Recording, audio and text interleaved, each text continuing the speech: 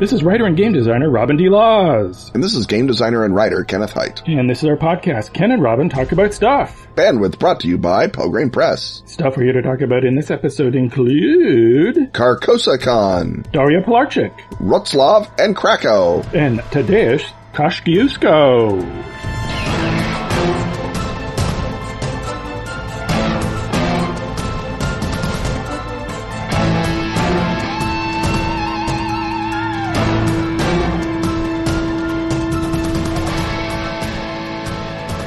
Prophecies of Doom, Protagonists slopping through the wilderness, battles of blood and mud. At least in Gloom of Thrones, you know the story will get an ending. Gloom of Thrones parodies characters and calamities from the Game of Thrones universe and combines them with the award-winning Gloom format. The goal of the game is to heap as much misery as you can on your characters before eventually killing them off. It's from Atlas Games, the publisher of the original Gloom game, and of hits like Once Upon a Time and Ars Magica. Gloom of Thrones is kickstarting until April 29th. Search for it on Kickstarter, or go to atlas-games.com/Gloom of Thrones. Or follow the link in the show notes. Because as the saying goes, if you aim for the porcelain throne, you best not miss.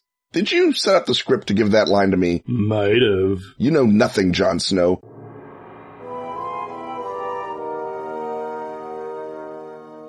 The rattle of dice, the thump of miniatures, the crunch of Doritos, and the benevolent gaze of Peter Frampton coming alive welcome us once more into the gaming hut. But hold on, Robin, there are no miniatures, because the game is told in an abstraction of fear and terror. And I think those Doritos are kebab or paprika flavored. Right, they are, and it's not Peter Frampton at all. It's some sort of Polish nobleman who is probably a vampire, and it might even be a tapestry. Holy carp, Robin, we are not in the friendly confines of the gaming hut. We are in the equally friendly but far more haunted confines of Chocha Castle, because we are talking about Carcosa-Con in Poland and Polish gaming in general. Are we not? I hope we are. Otherwise, this intro is going to make no sense. Yes, and for our Polish listeners, this will be Ken and Robin hilariously mispronounce all of your words. So exactly. For example, I think it's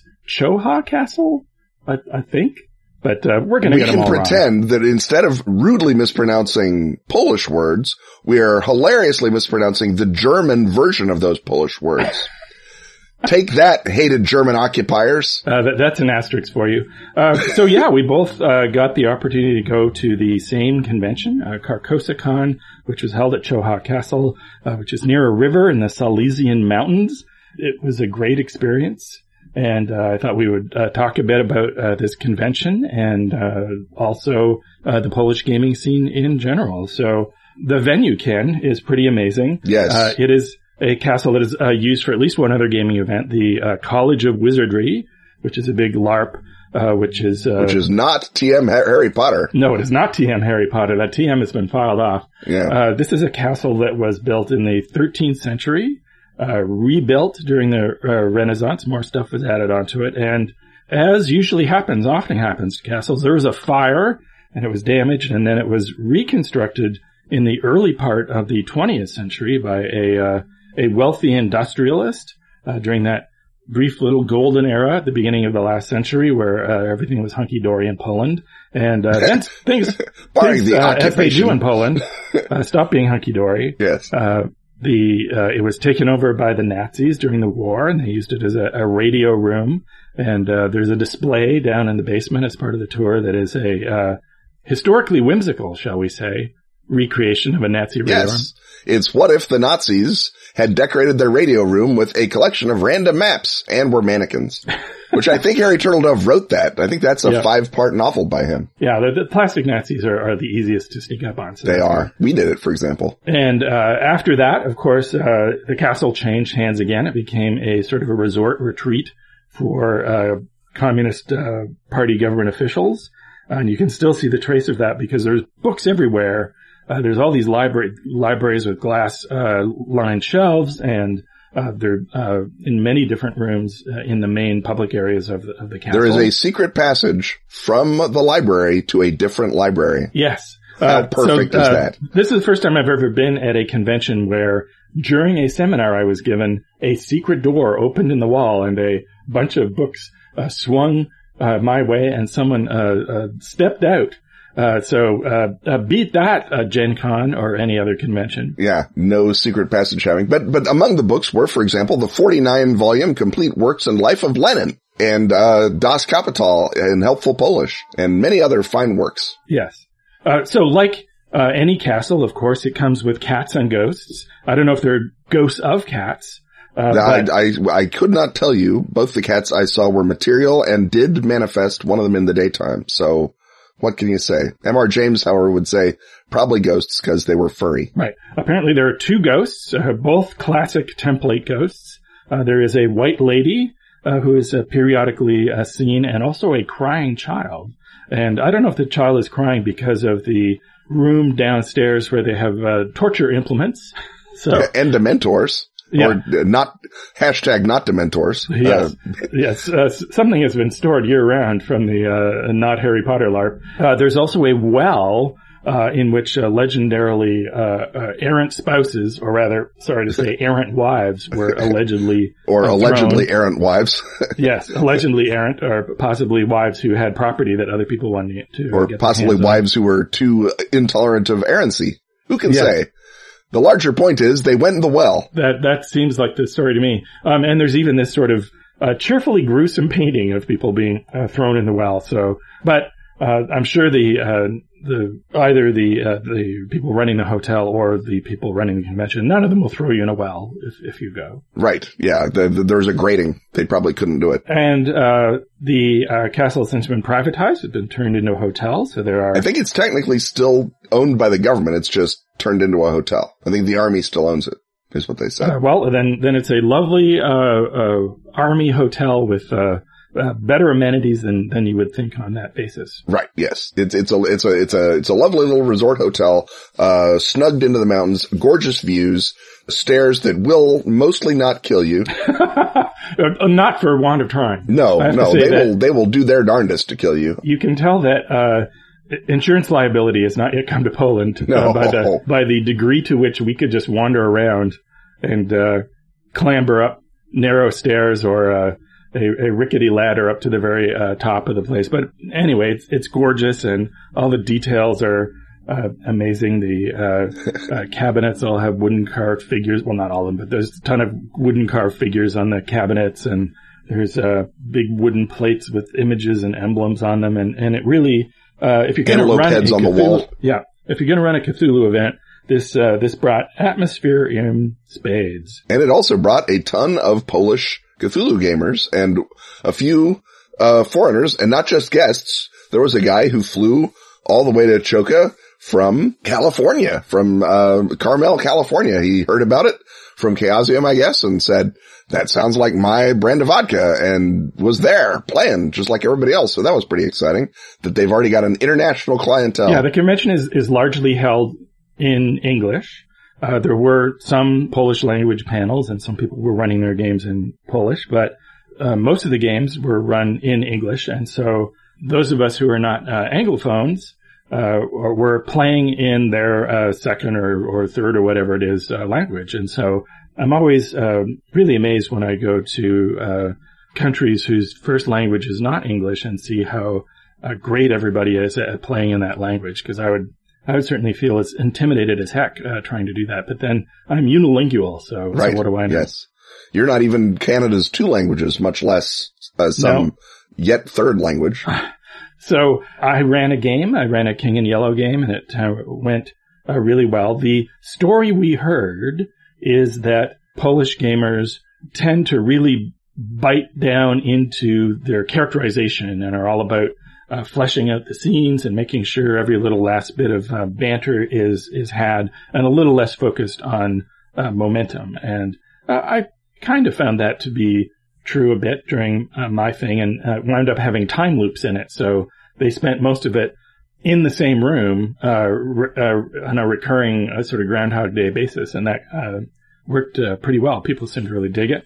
And Mark Morrison, who we will hear an interview from a few weeks from now, also found that to be the case. But there's always the proviso when you go to another beautiful land and are told, well, there's something very specific about the way we role play here.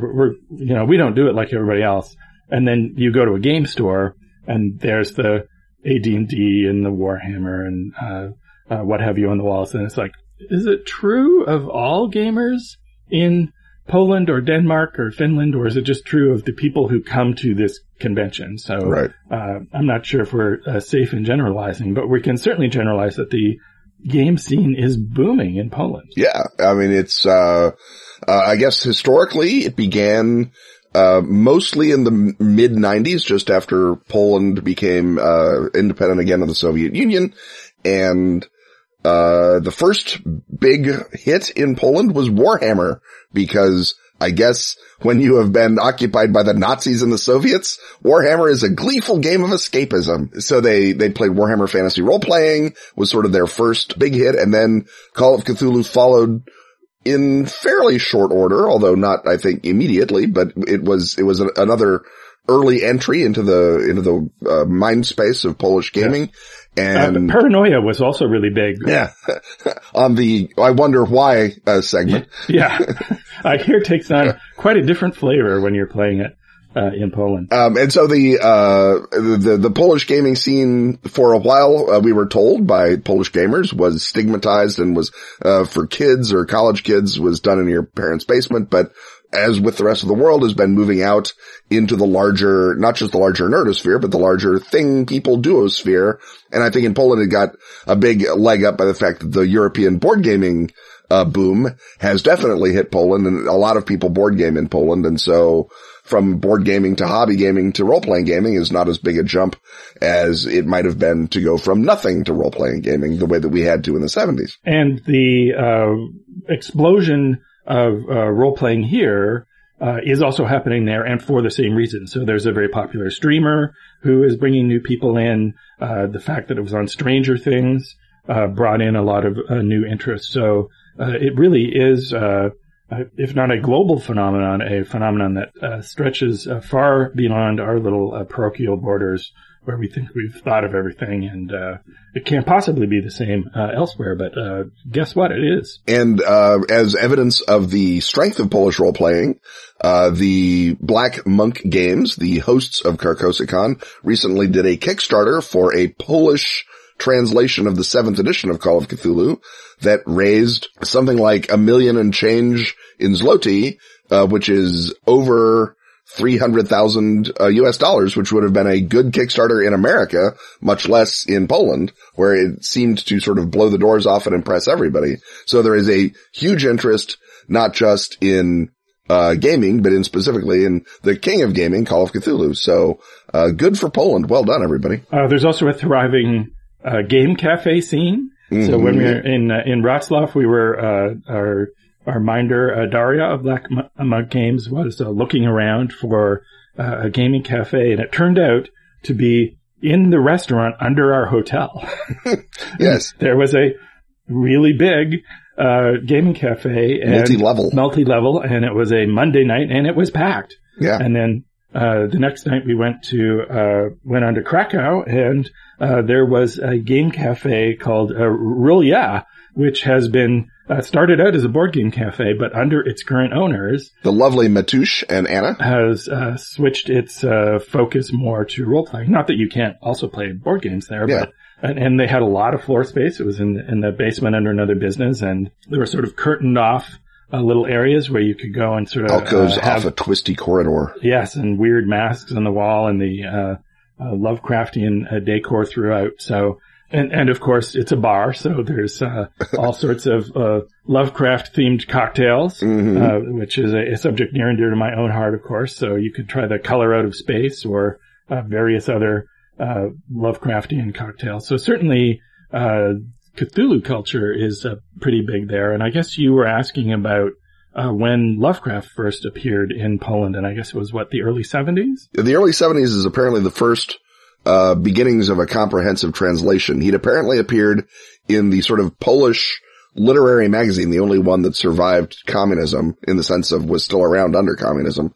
And a couple of the stories were apparently translated I think as early as the 50s or 60s, and appeared in that magazine. And then Lovecraft himself, I guess following the French cultural boom for Lovecraft, got some of the key stories were translated in the 70s, and then I think in the 90s they were all translated into Polish. Most of the stories had been, at least people were aware of them by the mid 70s, people who cared. And then there was another big Lovecraft boom, again following the global one, and also following the suddenly freedom boom in, I think, Western literature of all kinds in Poland. And Lovecraft sort of swept up, and there are now lovely uniform Polish editions, not just of Lovecraft, but of things like Joshi's biography of Lovecraft is in Polish and was sitting on the walls, on the bookshelves of the Relia Game Cafe in Krakow, a phrase I will never tire of saying, by the way. So gaming is spreading throughout the world, and if you, listener, would love to go to the beautiful nation of Poland and hang around for a bit before and afterwards, and then go to a cool, intimate game convention in a haunted in castle, a place that can't be beat atmosphere-wise.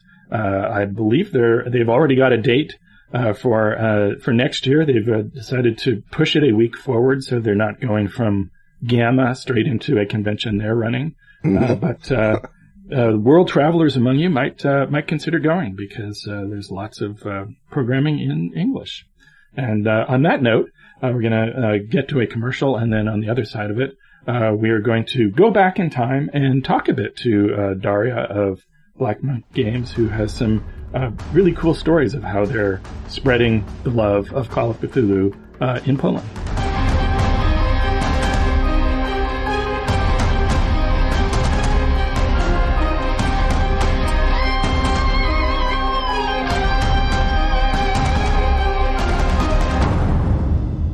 In the 1960s, the CIA hunted Yeti in Tibet, built aircraft that touched the edge of space, and experimented on mind control. But there's more to that story. In the 1960s, the FBI infiltrated occult movements, wiretapped congressmen, and winked at the mafia. Yeah, but there's more to that story. In the 1960s, the Marines invaded Cambodia, the Navy listened to the Pacific Deeps, and the Air Force covered up UFOs. Oh boy, is there more to that story. Those stories all touch the surface of the secret world, the poisonous, unnatural world of the Cthulhu mythos. A government program named Majestic tries to weaponize the unnatural.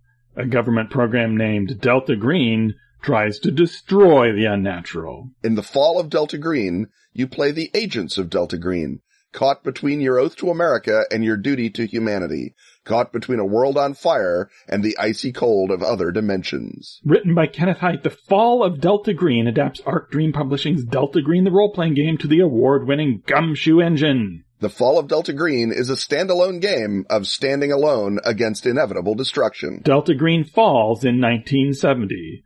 The world falls shortly thereafter. The Fall of Delta Green. Grab it in your store or from the Pelgrane Press website. It's Delta Green. It's the 1960s. In Gumshoe. What are you waiting for? The end of the world?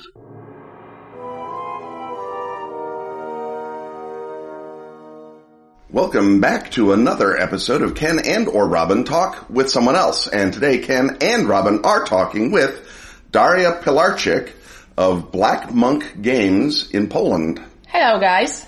Hey. Hey. And if you couldn't guess, we are in Poland. Thanks, not in small part, to Daria. So thanks, Daria. You're welcome. I hope you enjoy it. People go to any length to get on the podcast nowadays. Yeah. So, tell the viewers, the home viewer, what it is that you do at Black Monk and why it is that we compare you to Jeff Tidball, the highest honor, by the way, in gaming in America. Okay, I am doing pretty much everything at Black Monk. So the company is almost 10 years old now, and we're doing board games. We've started with Munchkin, and we do other crazy party games like Glom, Flax, Voodoo, Kragmorta, and we did also some Cthulhu games in the past, more serious, like Kingsport Festival, for example. So what I'm doing, I'm doing maybe I'm some kind of product manager, maybe some project manager. So I am with the owner of the company, Michael. We are doing like every decision about what we will print, when we will print, how do we do promotional stuff. So I'm supervising my wonderful team at the office, the graphic designers, marketing guys. Michael is taking care of the sales segment. But it's all connect. Like, we are not a very big company. We have 8 people in the office right now. So everyone. So at this point, all of the companies in the States are going, 8 is a lot of people. It's a lot of people? Yeah. Okay. So, for Poland, it's not very big. Like, we have, we do everything. Like, there is no, like, you are doing only this and you are doing only this. We don't have a specific job restriction, like you cannot do something like that. So with this, we share everything we do it together, but with Michael, we are making all the decisions, like, which are very, important for the company. So where does Black Monk fit in among other Polish companies? How many are there? How big are they? There is a lot of Polish company connected with board games. I have feeling that now everyone wants to be a board game publisher in Poland. Like, there are companies, they have like 2-3 games. Some of them are just doing the crowdfunding stuff. And now it's very easy to get a license for some game. Like, you are going to Essen Fair. They are the biggest board games fairs in, I think, in the whole world. I think not only in Europe, but the whole world. And there is so many publishers, and everyone to be like have a licensor in other countries. So you just approach them, and if they don't work with somebody, so they are very willing to start cooperation with the new company. So it's very easy. There are the biggest publisher in Poland. I think maybe 5 or 6. Some of them are also doing the games for the international market, not only the licensing stuff. For now, we are mostly doing the licensing stuff. So, we find a game in the United States or in another country in Europe, and we sign a license, we translate the game. So I also need to make sure that translation is okay. And then our graphics prepare the files, and then we are taking care of the production stuff. So speaking of licenses, the license that Black Monk most recently acquired, I don't know if it's most recently, but most interestingly to us, is for the greatest role-playing game of all time, Call of Cthulhu, which you're doing in Polish. Yes. Was there a previous Call of Cthulhu in Polish, and now you are new heirs? Yes. So many years ago, there was a previous edition of Call of Cthulhu made by another company, but they weren't very successful. So they are mostly out of the market right now. So, and for now, until we announced our Call of Cthulhu project, there was only one company, one company which are like successful in RPGs.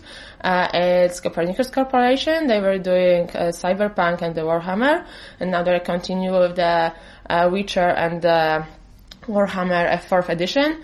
But there were like few other smaller publishers, like self-publishing company. They were doing small projects, and last year we announced that we are doing the Call of Cthulhu, and it was pretty big. Like, for Polish industry and the Polish market of RPGs, it was like very big announcement. And you crowdfunded it and did amazingly well. Yes, but we put in a lot of effort to do so. And we announced the game around April, May last year, and our crowdfunding campaign was at the end of the year. So for the 6 months, even more, we were doing so much stuff. Like, our guys from marketing stuff and from the event manager was really great at this moment, and he's all very, very great person, and we did like 20 or 30 different events, and we were working with the pubs, role-playing and board game pubs in Poland that to promote the Call of Cthulhu. We even went at the biggest music festival in Poland, which is Poland Rock, and it's like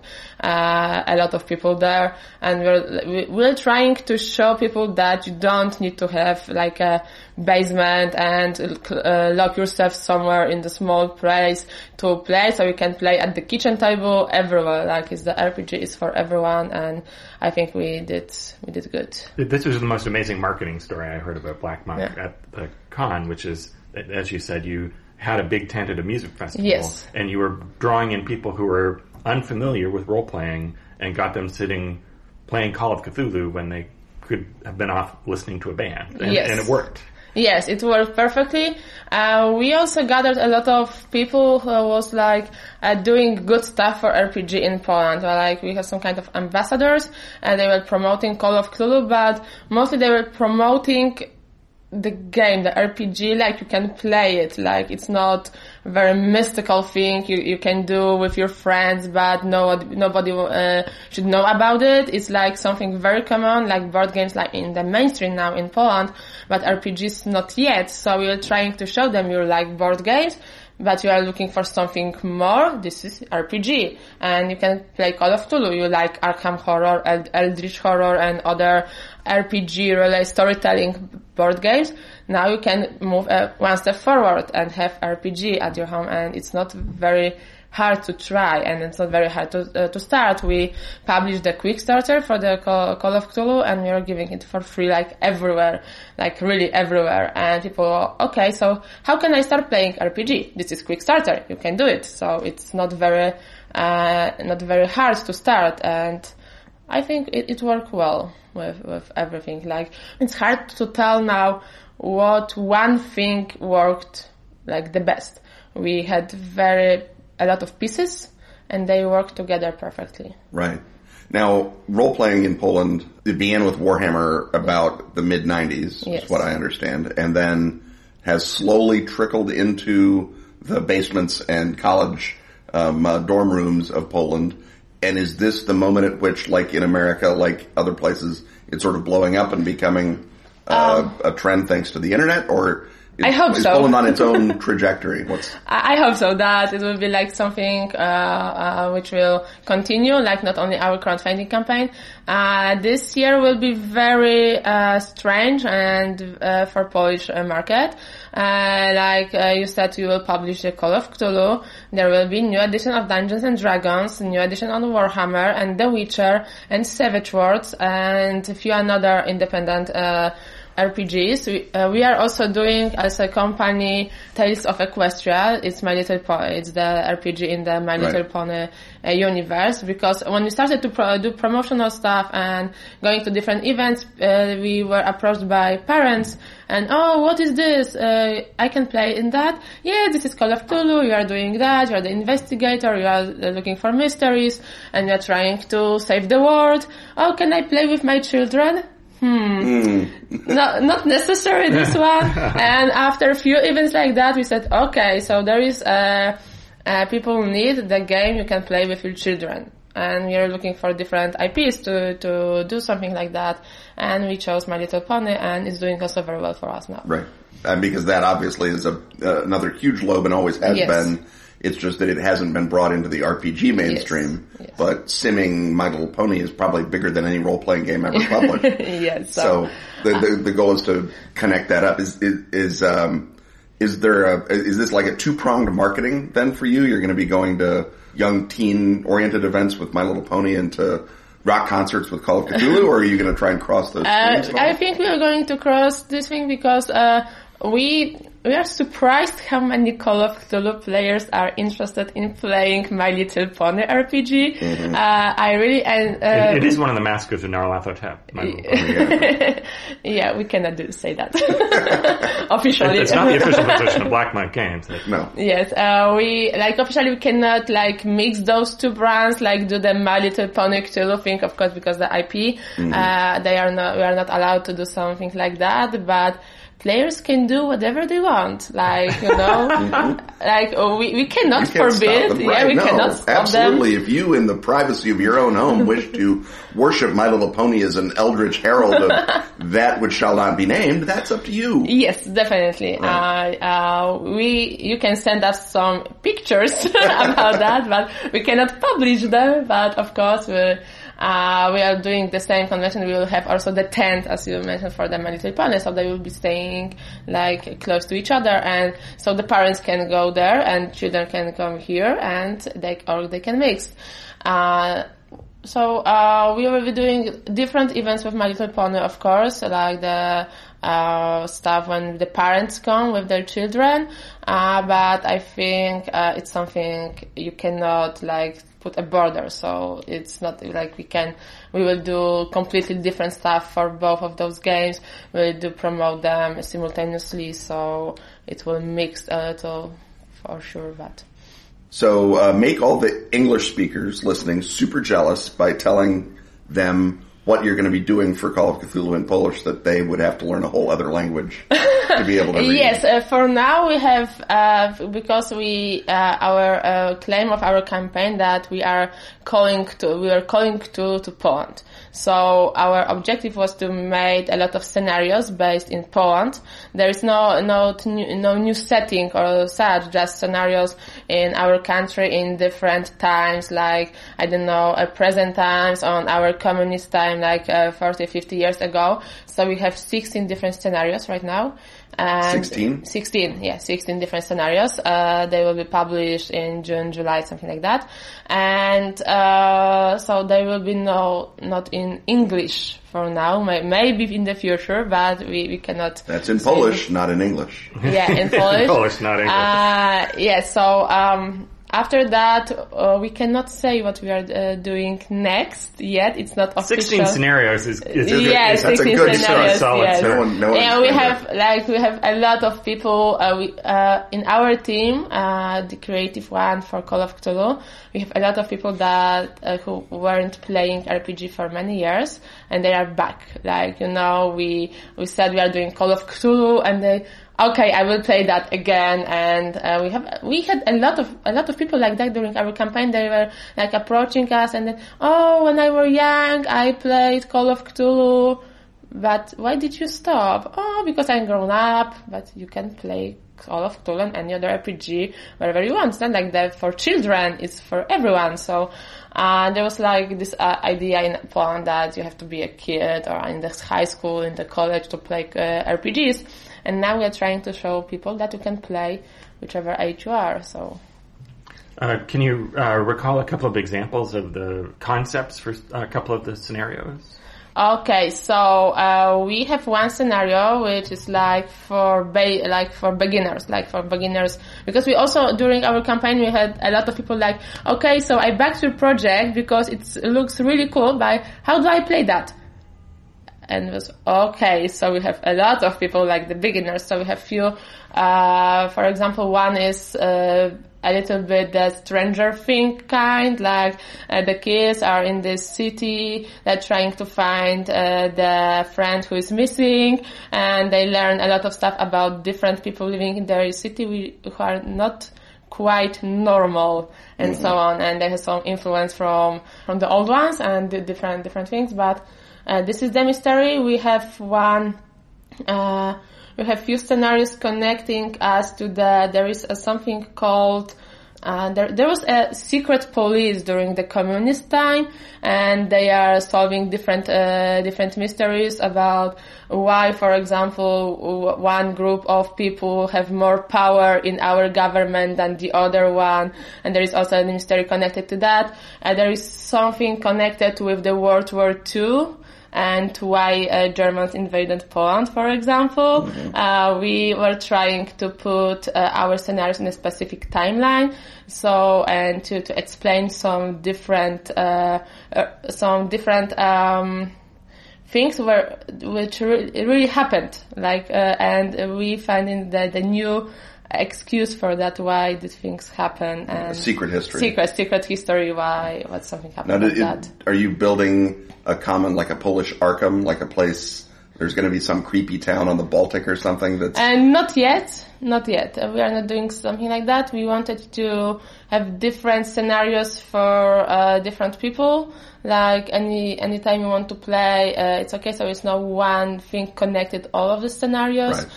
But we already have a plan for a longer campaign. So one of the scenarios is already being like extended for prequel and sequel, and the sequel will be a little bit like Pulp Cthulhu, and the sequel is not Pulp Cthulhu, but it's also very good to have like a lot of talented people involved. Right.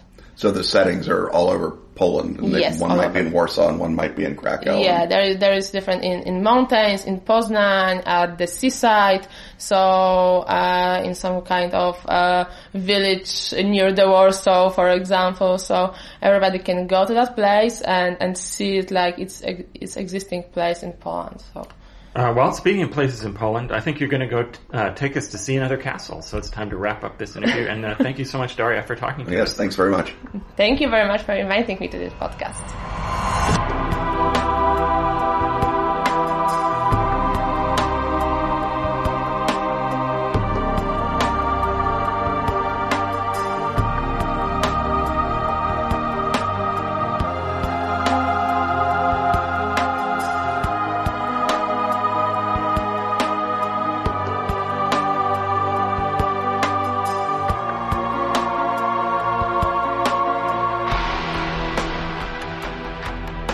The best of Askfageln is now available at Drive-Thru RPG. All issues of Phoenix Magazine since 2013 That's spelled F-E-N-I-X. can now be grabbed in special English editions. Containing stellar gaming material from our own Ken Hite And such other recurring stalwarts as Graham Davis. and Pete Nash. Also find Dice, the gorgeous photo book celebrating that classic gaming accessory. And Freeway Warrior, the series of post-apocalyptic Choose Your Adventures by Joe Dever. And if you speak Swedish, not English, That's Swedish, not English. you can delight in every original issue of Phoenix. And the new Sagebrush and Six Guns role-playing game, Western. How do you say slap leather varmint in Swedish? Oddly, Google Translate refuses to help on that. That's the best of Askfageln on Drive-Thru. Keep this podcast out of the punishment well alongside such Patreon heroes as Robert Wolf, Peter Nix Philip Masters, and Tennant Reed.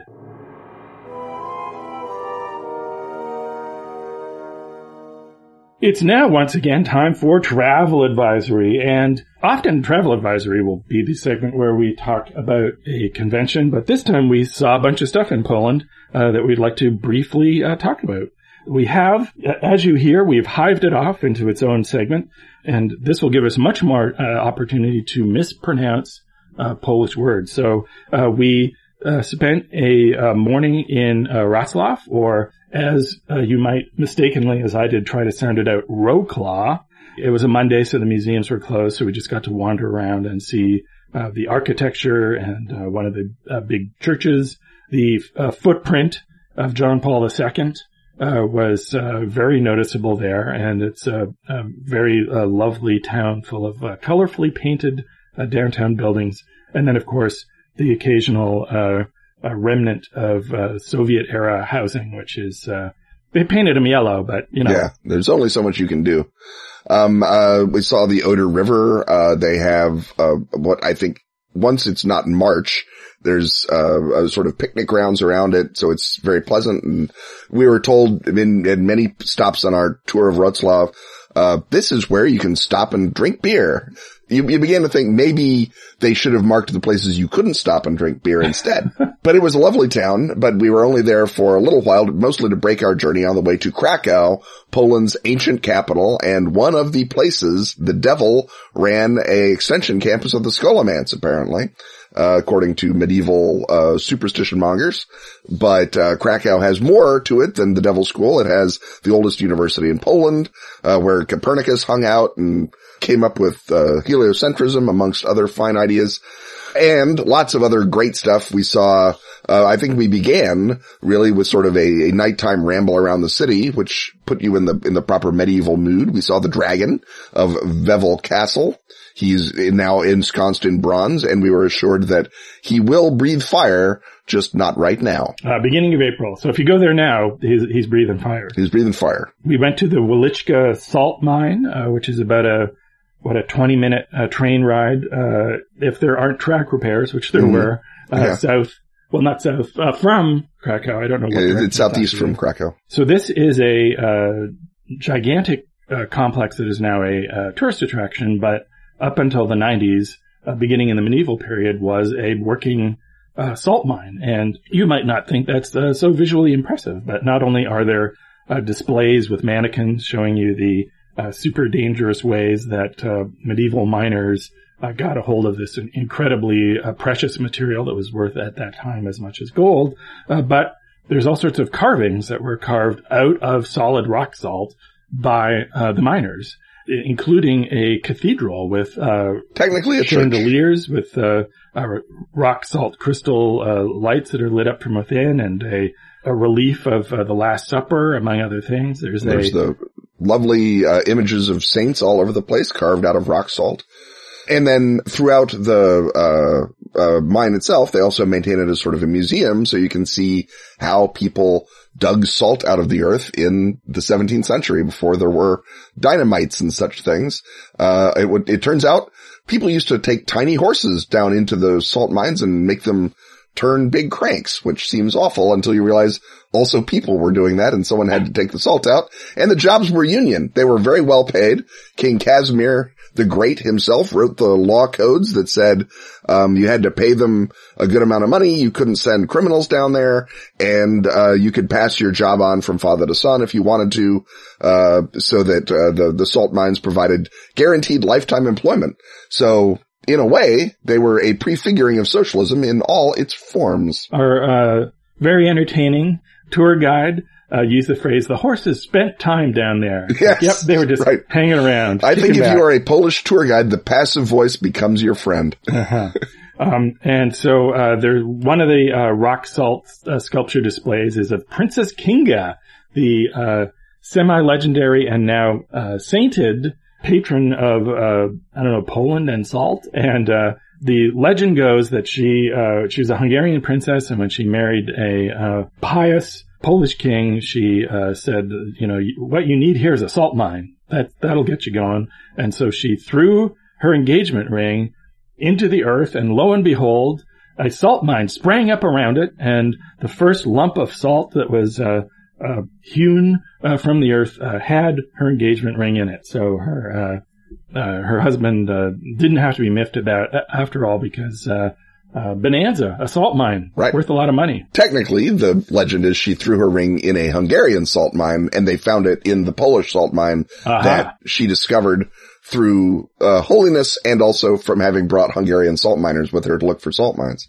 So it was a teleporting engagement ring that made a salt mine. But she is now the patron saint of salt miners, because when John Paul II came back to Poland and became Pope, he made up for lost time and beatified a great number of Polish religious and historical figures. You couldn't swing a dead cat without hitting someone that got beatified by Pope John Paul II. Right, and Kinga also turned into a brand of mineral water, appropriately so. Yes. We went to see Wawel Castle, which is sort of the centerpiece of the old town. This is a castle/fortress that existed through the late Renaissance into the sort of near the end of the Renaissance. Well, still exists. It is now a museum. It has been extensively reconstructed because it went through a long period, not even just during various occupations, but even before then, of decrepitude and vandalism. It was used as a barracks and all sorts of things. So some of the treasures, the art treasures in it, are original to it, but others have been gathered from elsewhere in order to convey kind of what it would have looked like, including the audience chamber of Stephen Bathory, who was a distant relative of Elizabeth Bathory, and for a while the King of Poland by marriage.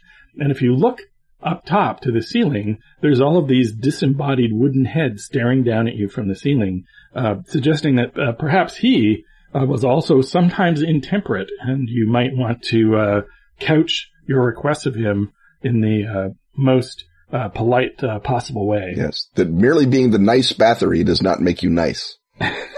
Turns out there's a lot of Bathories. Yeah. So it was originally set up by King Casimir III, and a predecessor in 1595, Sigismund III. There was a bit of an accident because he, it turns out, was an alchemist, and he was very big on turning base metals into gold because, like any king, that's the main thing he needed to fund armies and stuff. So who can blame him? He had a collaborator named Michael Sendivogius. But in 1595, a fire swept through the complex. The alchemy room is decorated with an old painting of an alchemist who in the painting is trying to bring a dead horse back to life. Now he's using the skull of a horse to do that. And I would say, Sigismund, start with a fresher horse. Yes, that's rule 1.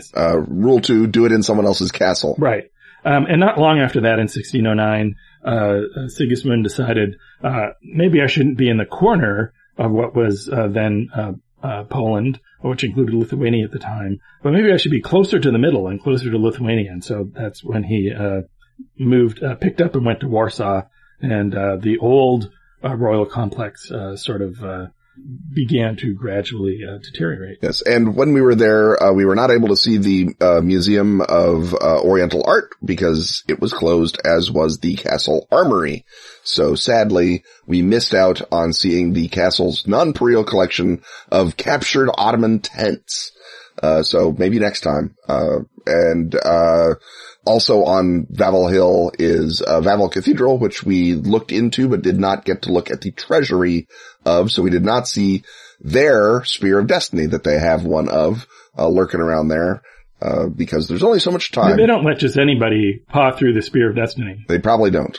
I'm pretty sure. Yes, and still a working cathedral. It's the Cathedral of Kings, so there's all of the tombs of all of the, no doubt, extremely pious and faithful kings. Yes, if you have a favorite Polish king pre-1609, you can probably find their cenotaph, if not their actual crypt, right there in the cathedral. So collect them all, kids. So we didn't get to see a flying hussar display there, but guess what?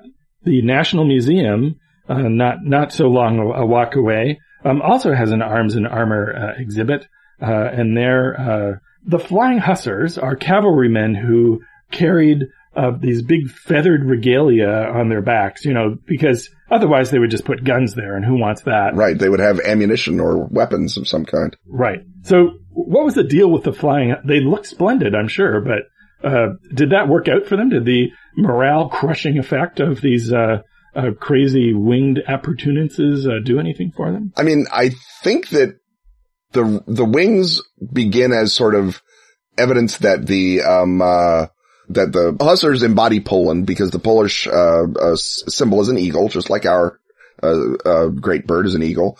And so you would have wings to indicate that you are the, embodiments of Polish martial vigor. Because you have to have stupid wings on your back, you become a heavily armored cavalry.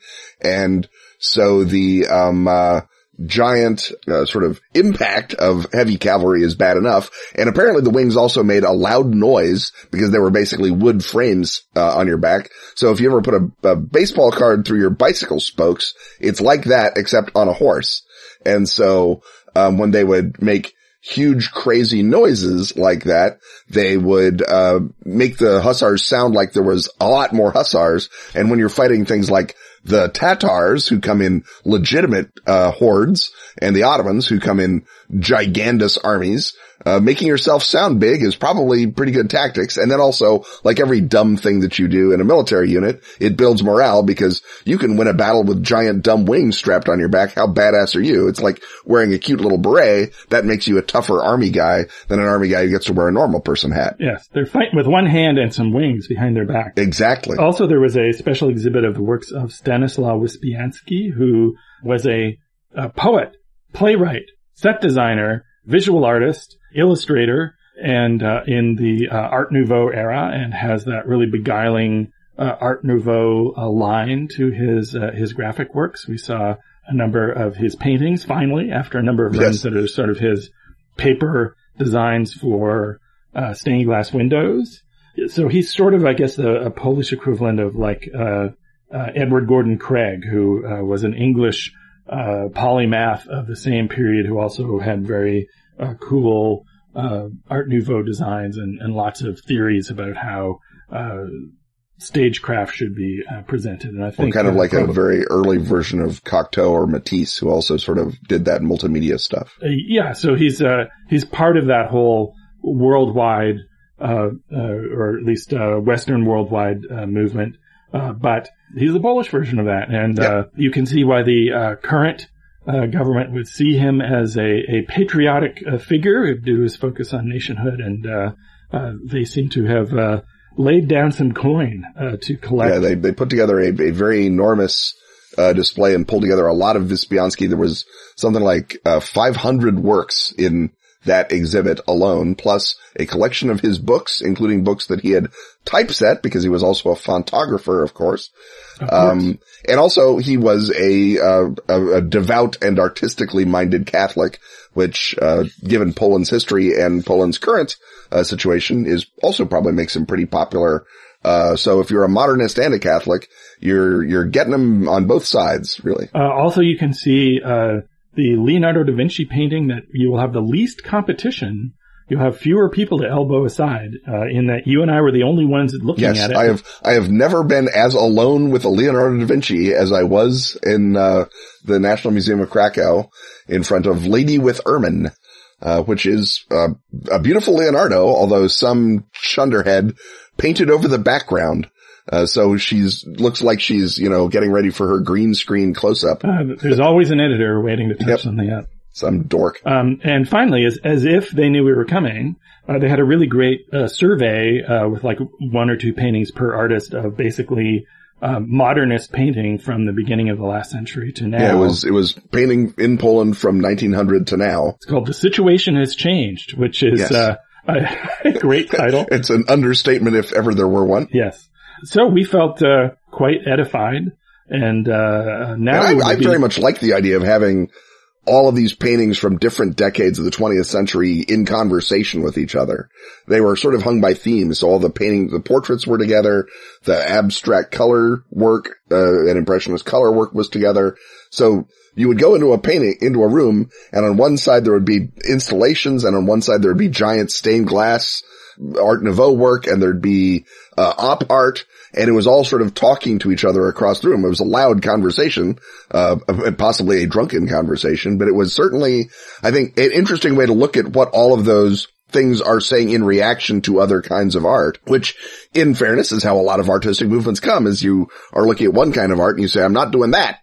And then you do something else. And very dialed into what was going on at that time in the rest of Europe. So if you went to a similar exhibit of Canadian art, the early part of the 20th century would still be very sort of Nouveau/Impressionist inspired, and it took a long time for modernism to take hold. I've seen equivalent shows in Australia, or an equivalent show in Australia, and they were a little more wired into what was going on in Europe. But of course, Poland, it's in Europe. So it's in Europe. Yeah. So even with the communist regime, there was still lots of art being created that was very much part of what was going on. The aesthetic Iron Curtain was not in effect. Yeah, and the whoever curated this did not bother to put a ton of socialist realism into it. So I mean, there's a little bit, but it's not as overwhelming as it must have been to have to be an artist in Poland between 1945 and 1990. They felt empowered to leave in the good stuff. Yes. And in the Arms and Armor section, there was a snuff box, and that prefigures our next segment. So let's clamber through this commercial and see what exactly that segment might be.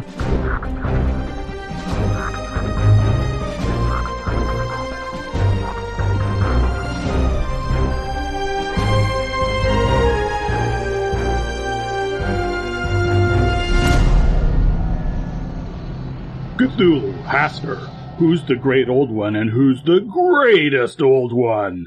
Time to find out. It's WrestleNomicon, the card game from veterans of Magic the Gathering, Dungeons & Dragons, Epic Spell Wars, and Delta Green. As a fan of all things good, Max Nestorowicz said, I've never played something that captures the rhythm and back and forth of a fighting game like WrestleNomicon from Arc Dream Publishing. Plus, it's filled with eldritch horror goodness, premium puns, and A-plus artwork.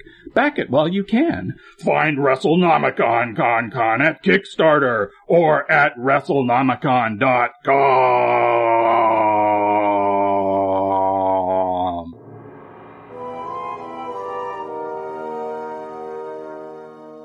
It's time once more for the History Hut. And why break a theme when we've had 3 segments about our trip to Poland? And let's look at an exciting Polish historical figure who could enter into your historical gaming. He was a dashing figure. If you look at the portraits of him, he looked kind of like Rufus Sewell. He is Tadeusz Kosciuszko. He was born in 1746. He died in 1817. But his main exploits happened from 1776 to the end of the 18th century. So Ken, where do we start? Where does his story start to become exciting? I mean, it depends on how exciting you find stories about people who are cadets. They study in Paris. They move back to Poland because their brother has squandered their estates during a civil war. And they romance the daughter of the owner of the estate they're working on and are beaten within an inch of their life. That was a pretty exciting story, I'll bet. But it's kind of a War and Peacey. It is kind of. And so rather than continue to be beaten up by Polish landowners, he went to America where the landowners didn't beat you up if you were Polish and, or at least not yet. He joined the Revolutionary War because while he was in Paris, he had imbibed the spirit of the philosophes. He was sent to America by Beaumarchais, who was sending every European with a sword and a Rufus Sewell-like profile to fight for freedom. Many of them not particularly effectively, but it only takes one to turn it all around, and that one was Kosciuszko. He arrives, is assigned to the Continental Army. He begins as a volunteer on Ben Franklin's say-so, basically, and they put him to work because he's trained in military engineering, which pretty much no one in America was. They set him up to defend Philadelphia because when Congress appoints you to an army position, they think you should defend Congress. And indeed he did. You look like a man who can build a fort, and we have a place that needs one where we are. But having protected Congress from the hated British, which of course it wouldn't do because the Congress ran away when the hated British showed up, he was put in charge of fortifications for the army of General Horatio Gates, who was being attacked by gentleman Johnny Burgoyne out of Canada. And Gates said, please stop Burgoyne from attacking me. And with a will, Kosciuszko started chopping down logs and building log forts all across Burgoyne's line of advance. It slows down Burgoyne, who has a huge logistical train. The Continental Army is able to escape. They get to a spot far enough from the British that Gates says, you were pretty good at that. Find me somewhere where we won't die. And Kosciuszko finds Bemis Heights, which is a hill overlooking the valley of Saratoga, New York, fortifies it within an inch of its life. The hated British show up and indeed batter themselves to pieces trying to stop General Gates and Kosciuszko's fortifications. And that is the place that the British attempt to reconquer America founders for good, it turns out. He then sort of repeats his success. In between that, he fortifies West Point, which is, of course, now the military academy, but at that point was the key to the Hudson Valley.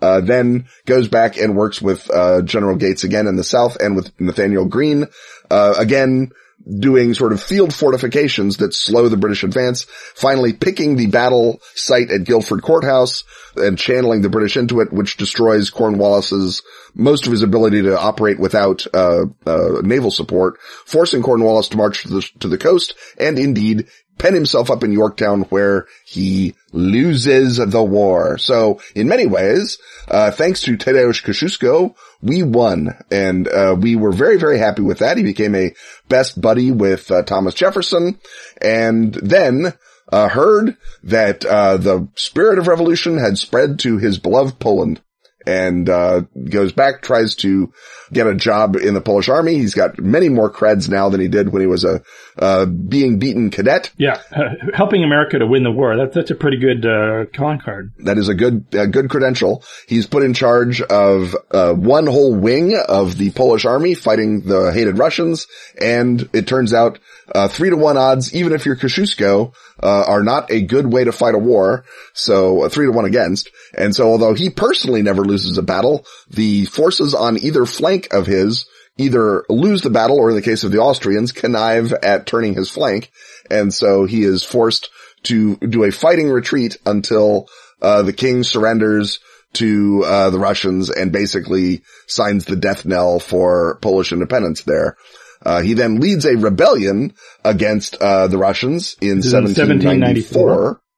And after the partition has shrunk Poland down to a rump state, he leads a rebellion against the Russians, which he has to do it early because there's a great deal of political intrigue to set up a rebellion. The Russians twig to it, and so he has to start the rebellion before he wants to. The rebellion is, you don't want to say doomed, but it's doomed. And the Russians... And he's instrumental in it because it's called the Kosciuszko Uprising, so... Right. Instead of the Kosciuszko Revolution or the Kosciuszko establishment of Poland again. So he is captured by the hated Russians. The Russians massacre 20,000 people in Warsaw to stamp out the rebellion. And he's put in prison in St. Petersburg. He's freed by the next Tsar after Catherine the Great because the Paul's policy is anything Catherine wanted, I don't want. I mean, and Catherine's a bit of a grudge holder. Yeah.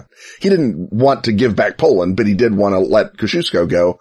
So Kosciuszko goes back to America and prospers somewhat, based on a grateful nation loving him and being buddies with Thomas Jefferson. He accumulates something of an estate, and then Napoleon says, what if I rebuilt Poland? And Kosciuszko goes back, meets Napoleon, calls him the grave digger of the revolution, which is a great phrase, and refuses to fight for Napoleon or for the Tsar, and basically sits out the war in Switzerland by the end of it. And that's the story of Kosciuszko. He dies in Switzerland, falling off of a horse, and at an advanced age. It's not just that he fell off a horse and dies. He's, getting up there. If you're gonna fall off a horse and die, postpone that as long as you can. Yeah, right, ideally. He attempts to emancipate his peasants, but the Tsar refuses to allow him to do that. He left his American money for the manumission of slaves, including Thomas Jefferson's slaves, which must have been a conversation. And Jefferson then says, I can't execute that will. I'm too old and feeble. And also your will I like slaves. Yeah. And it turns out that his will is eventually honored by establishing a school for African Americans in Newark, which is not the same thing at all, but I guess it's better than nothing. So Kosciuszko fought the good fight, but lost every time except when America really needed him, so good for him. So he's got a pretty busy career here. There's lots of event and moment, and if we want to have him show up and do adventurous things that are not known to history, it seems to me that the time for him to be, fighting ghouls and Bigfoots is during his sort of exile in America, the second one when he's hanging around with Jefferson in 1796. Right. And the reason I think ghouls have something to do with him is that there's a mound, a monument to him in the shape of a mound. When we think of mound, well, maybe it's snake people. I don't know. Could be 61, could be half a dozen of the other. Well, Jefferson was always alert to the problems of dinosaurs and megalonyxes in the great American West. Yeah. And had agents all over the American West gathering him monster parts. So Kosciuszko could have been in charge because like you say, if they find a mound, who knows mounds better than America's premier military engineer? Kosciuszko, go dungeon delve for us. And the tour guides at Wawel Castle made sure to mention Kosciuszko to the English-speaking visitors because he's interesting not only to Americans but also to Australians, because the biggest mountain in Australia is named after him because the Irish explorer who was the first Westerner to claim it and put a name on it, no doubt to the surprising consternation of the people who were already there, decided to name it after Kosciuszko. Mark Morrison, who's an Aussie, said that they mispronounce it there, so I assume it's called Mount Kangaroo. Yeah, that's Australian for everything. But I think the main point here is that the adventures that you have with him as a patron and occasional rider to the rescue are probably dinosaur hunting, snake people hunting, looking out for ghouls, all the sorts of typical monsters that are haunting America. You and Daniel Boone and Lewis and Clark and Kosciuszko fighting monsters for Thomas Jefferson. Yeah, well, you got to clear those monsters out in order to settle the West. Yeah. So on that note, I think it's time for us to let our glorious trip to Poland to recede into the background, and we'll be back next week with a plain old ordinary unthemed episode with not even a drop of hazelnut liqueur in it. Stuff having once again been talked about, it's time to thank our sponsors. Atlas Games, Pelgrane Press, Askfageln, Arc Dream, Dork Tower, and Pro Fantasy Software. Music, as always, is by James Semple. Audio editing by Rob Borges. Get your priority question asking access by supporting our Patreon at patreon.com/Ken and Robin. Show your love for this podcast in the form of a handmade snuff box, or failing that, by joining such backers as Volpine, Jamie Twine, Tom Bowen, Ryan Lassiter, and Chris McLaren. Festoon yourself with Ken and Robin merch at tpublic.com/user/KenRobin. Wear such shirts as Nod Knowingly if you're a Tulpa. On Twitter, he's at Kenneth Height. And he's at Robin D. Laws. See you next time when once again, we will talk about stuff.